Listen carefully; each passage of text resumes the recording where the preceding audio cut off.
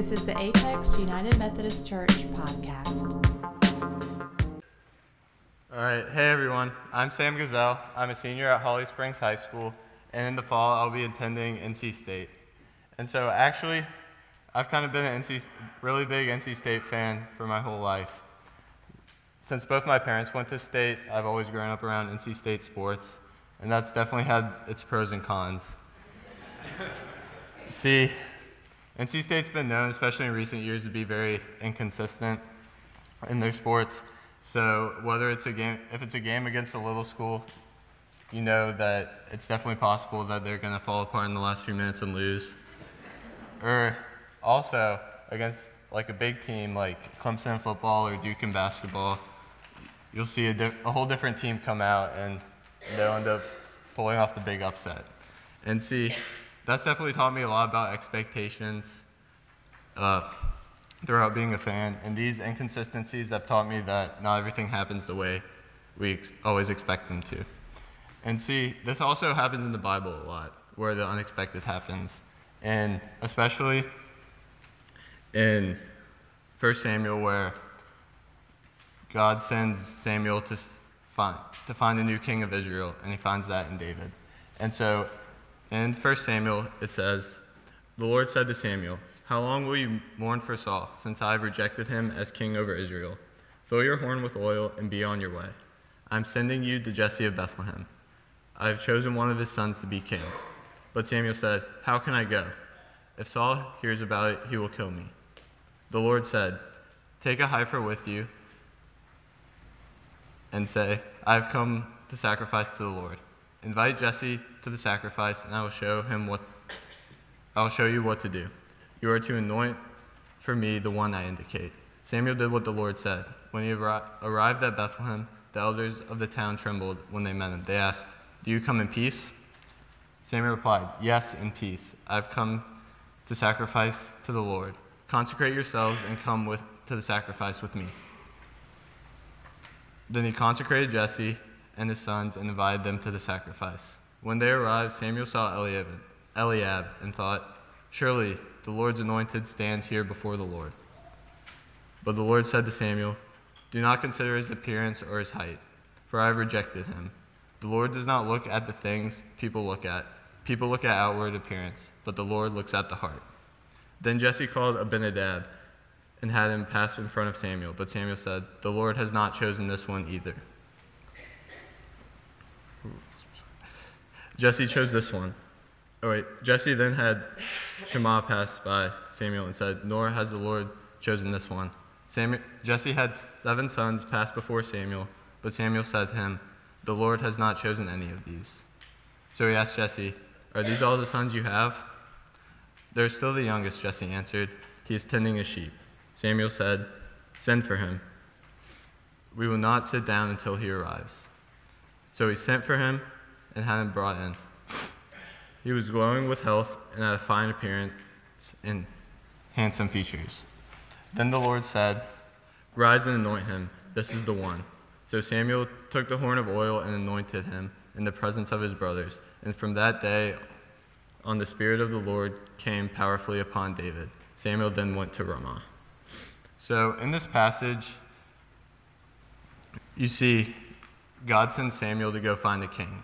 And so Saul's the king right now, and he's like getting towards the end of his reign. And so Samuel probably, even though he's the prophet who should know kind of everything, he still probably expects God to choose someone like Saul. Saul's kind of the classic king, if someone comes to mind, I think, because he's big and strong, he's an attractive person, and he's a very militant leader. He likes to lead with his military a lot. So Samuel probably expects to choose someone like him. But he goes through all the sons, and God doesn't tell him that any of these are the one. So they have to end up sending for David. David was out in the fields. He was out tending to the sheep. And being a shepherd wasn't necessarily the most glorious job in this time. You had to live all your life out in the elements and just living with a bunch of sheep as your friends. And that wasn't probably the best thing. But God still looked past what everyone else thought of David. They thought he was too young. They thought he wasn't necessarily the big, powerful leader that they thought he would be. But God saw through this, and David ended up becoming one of the most powerful and strong kings that Israel had. And so, fast forward to today, us humans still have our own expectations for our lives and our agendas for what we want. And when they don't work out, we still get mad at ourselves. We get mad at God. We blame other people for them, even though it just wasn't the right thing. It wasn't the thing that was going to happen. And a lot of these expectations stem from judgments. Just like with David, people judged him based on what he looked like and how old he was. And a lot of our judgments do the same. We think we know someone because we just saw him a couple times throughout our life, or we had a couple interactions with them. We don't really know them, and that's not the case.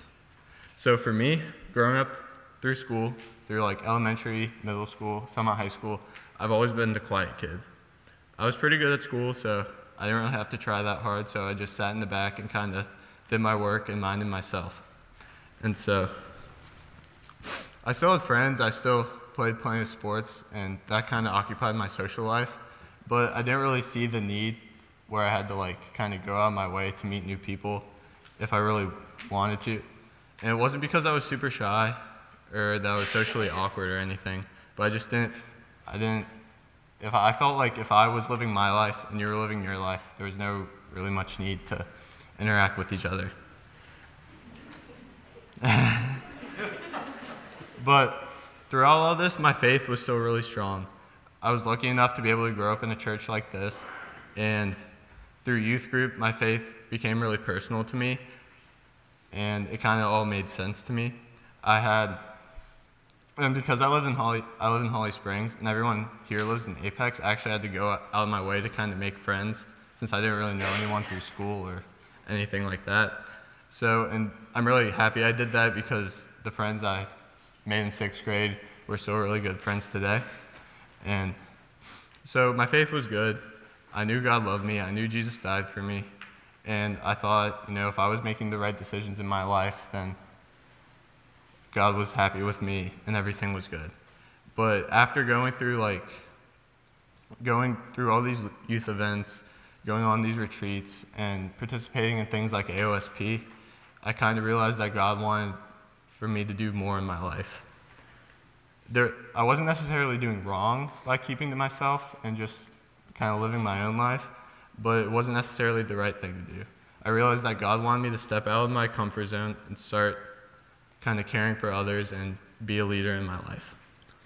So I went back into my life, kind of reevaluated myself, and little by little I started trying to reach out to other people. Like if someone was sitting next to me in class, I might start talking to them even though they wouldn't be someone that I would necessarily talk to before, or if I could see them struggling on something in class, I would try to go help them out a little bit. And so I felt like I was doing the right thing, but sometimes I get like these weird looks because people didn't really expect me to start talking to them.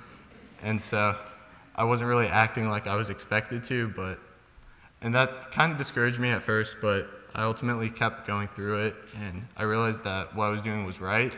I felt like I was making a positive impact on the other people in my life, and this ultimately kind of strengthened my faith a little as well. And so throughout this,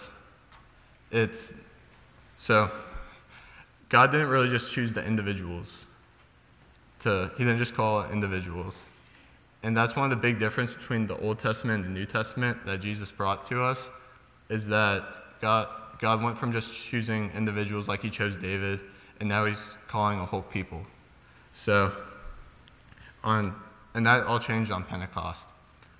So just how I'm going to reiterate what Clara read earlier in Acts chapter 2. When the day of Pentecost came, they were all together in one place. Suddenly, a sound like the blowing wind of a violent wind came from heaven and filled the whole house where they were sitting. They saw what seemed to be tongues of fire that separated and came to rest on each of them. All of them were filled with the Holy Spirit and began to speak in other tongues as the Spirit enabled them. So with this passage, what really stands out to me is it's kind of what changed in the New Testament with Pentecost, that God went from just calling one person at a time, calling one prophet at a time, one king at a time, to now he's calling a whole body of people to live their lives and live for Christ. And so that's a really big difference that Jesus brought to us, and that now he's calling the whole church to go out and live these lives and kind of break the expectations that people have set out for us. So what are these expectations that we have out for us?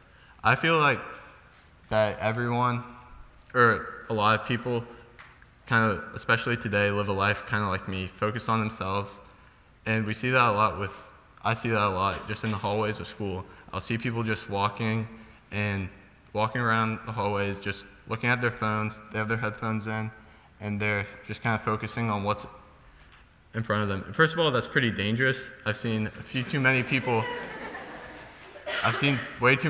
just kind of collide in the hallways, and it's just not a good thing. It's kind of awkward, and people end up getting hurt.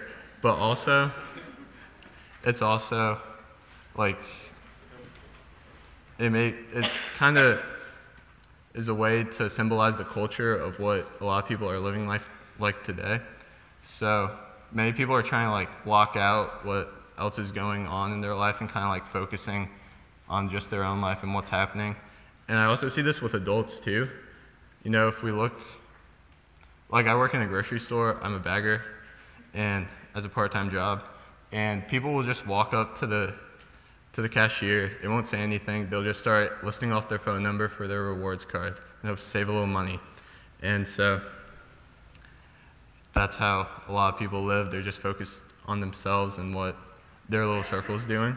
And nothing's necessarily wrong with that, but I feel like that's not what God wants us to live like. He wants us to care for others like Jesus did by dying on the cross, and how he wants us to live and how he wants us to live for others. And so how would we counter these expectations of us trying to break just living for ourselves, living in our little circle? So simply, I think it's just going out of your way to be nice to people. You know, I'm sure there's people at school, at your work, probably in your neighborhoods, or even at church that you've probably seen them a few times, see them maybe every day, but you don't really know them because you haven't really needed to know them. So maybe you can try to spark up a conversation with them, or just see what's going on in their life. Or maybe you have a friend that you've kind of separated apart from, whether that's from like a move or just busy schedules have drawn each other apart. So maybe you could try to go grab lunch with them, or call them on the phone and talk to them, see how they're doing. And also, a lot of people, everyone struggles with something in their life. So if you can see someone struggling with something, maybe you could do what you can to try to help them out a little bit. Anything like this, any little things like these can help brighten someone's day, and it can also show them what the love of Christ is really like. I believe what kind of sums all this up is a quote from St. Francis of Assisi, which is, "Preach the gospel at all times, and when necessary, use words." I think these actions that we can do can really define what Jesus is to other people, and can show them how to live their life, and hopefully not only make their day, but to just show them who Jesus is. All right. Thank you.